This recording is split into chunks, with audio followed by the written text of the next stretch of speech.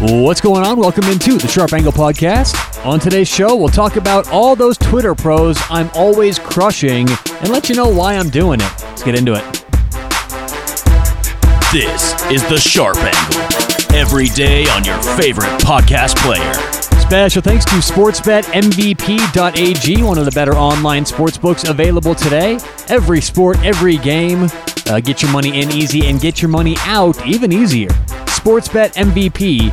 All right, so on today's show, we're going to talk about all these Twitter pros who I'm just shitting on all the time. You guys follow us on Twitter at SharpAnglePod. Follow me on Twitter at Tyler Walgie.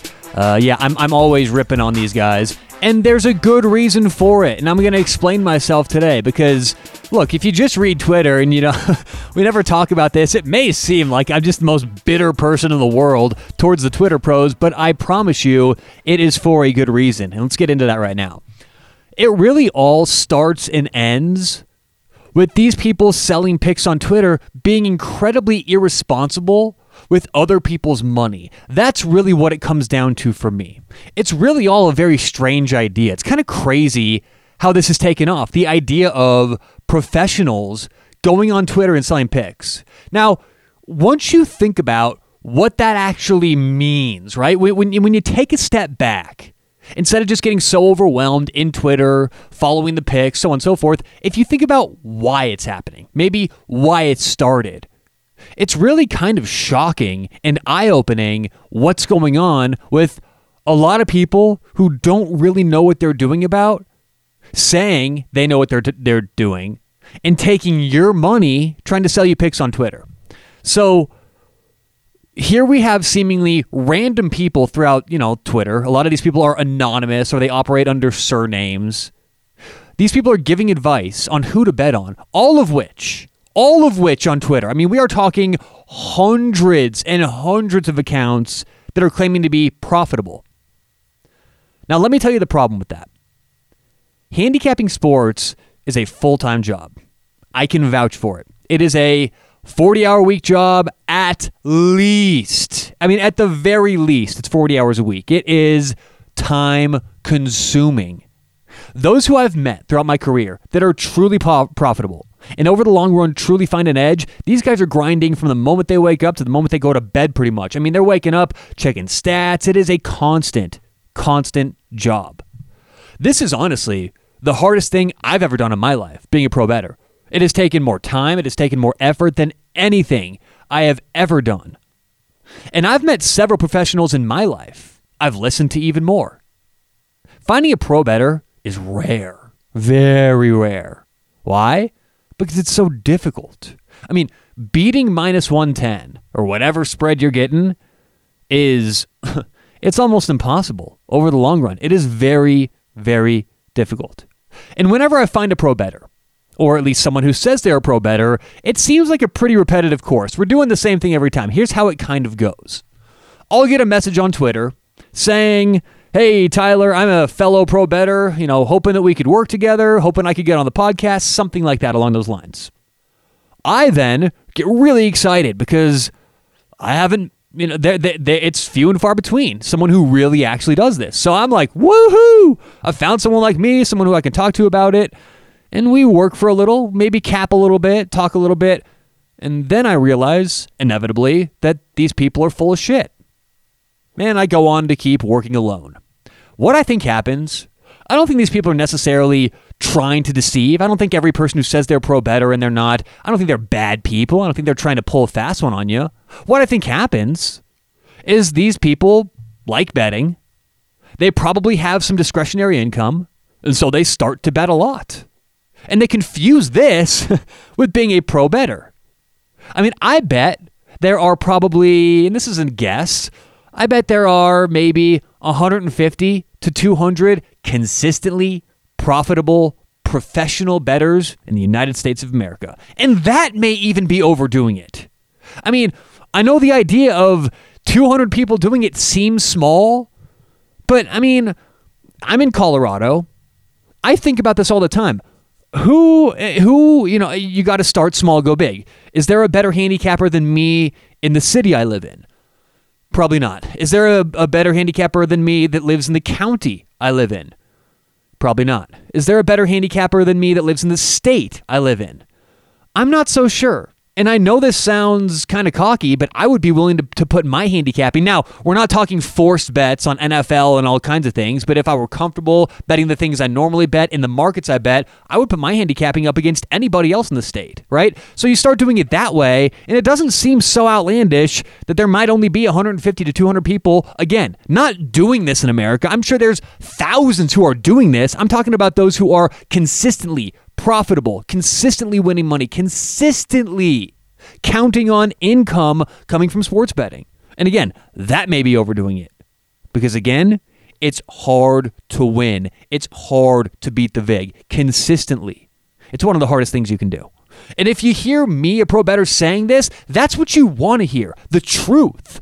People talking about how difficult it is. You don't want to see these Twitter pros who the majority of them are claiming easy money picks. We're the bookie killers. We got the easy money play of the day. Like, these are hacks. That's a very hacky thing to do. They're just lying to your face. They're trying to dress up something that's really impossible. And I've been in this industry long enough to know there's no such thing as an easy bet. There's no such thing as a guaranteed winner. Yet you follow these Twitters, and these guys act like they're printing money. It is crazy. And again, if I'm projecting, which may be overdoing it, 150 to 200 real profitable professionals in the United States, and then you get on Twitter and you see hundreds of people selling picks claiming to be profitable, when you really know how things work, it's funny. It makes you chuckle until you realize there's people spending hundreds of dollars in their own money to get these picks. Now let's talk about that money you spend to buy picks from these fake Twitter pros. Again, we just talked about beating the spread, beating the line, beating the VIG, how incredibly hard that is to do. It's a very fragile game. Let me tell you how fragile sports betting is. If the average normal bet for basketball, football, whatever, minus 110, it's typically, right? You pay 11 to win 10, you pay 110 to win 100, so on and so forth. If that average line moved to minus 120, the margins of success are so thin in this industry, I don't know if I could do it anymore. And almost every pro I know echoes that sentiment. Every true professional who knows what they're doing says, yeah, if the lines move from minus 110 to minus 120, I mean, that's closing a huge window on what we do. So that's how thin the margin of error is in this. That's how little we have to work with and maneuver within the edge that we're operating in. So if you're already, a 55% better, which is massively profitable, and you're massively profitable in the long run, but month by month you're finding a small edge and you're winning. You're finding that little edge, and that's how you're getting your money. If you're paying somebody $100, $500 a month for their picks, you now have to make that money back up in profits before you can even have any profit yourself. So if you spend $500 a month on picks, you have to win $500 that month just to break even from buying the picks. So once you start doing the math, it's like, golly, these guys must be going 75% for what they're charging. Now, let's talk about why people sell picks. And to do that, let's play a little game, all right? Everyone out there, close your eyes unless you're driving. And imagine that you are a 55, 56% sports bettor, right? You can pick game, let's say 57%. Man, you have a license to print money. And you're on a roll. Everything you pick seems to be winning. You start from scratch and you just grind every day. Then eventually you start making money. You maybe buy a new house. You change tax brackets. You see your success and your hard work play out, right? Your success then continues to drive you harder. You want to work and grind more and put more into picking these games because you see what hard work does if it pays off, this little edge you can get against the books.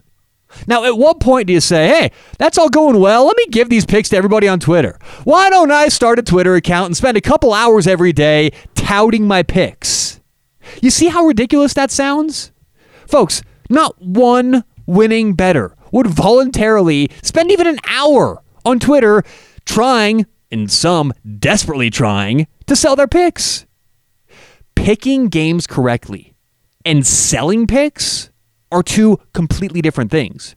How does the old adage go? Those who can't do teach, or something like that. I mean, that's pretty much what's going on here. If you can't really pick, you're going to want to get everyone else's money to guarantee you have some income, and then you can do what you find fun. I like picking games. Maybe I'm not that profitable, but hey, if I sell my picks on Twitter, now I can make money doing that, and I'm at least guaranteed some money every month. That's really what's happening. If you can handicap, you bet games.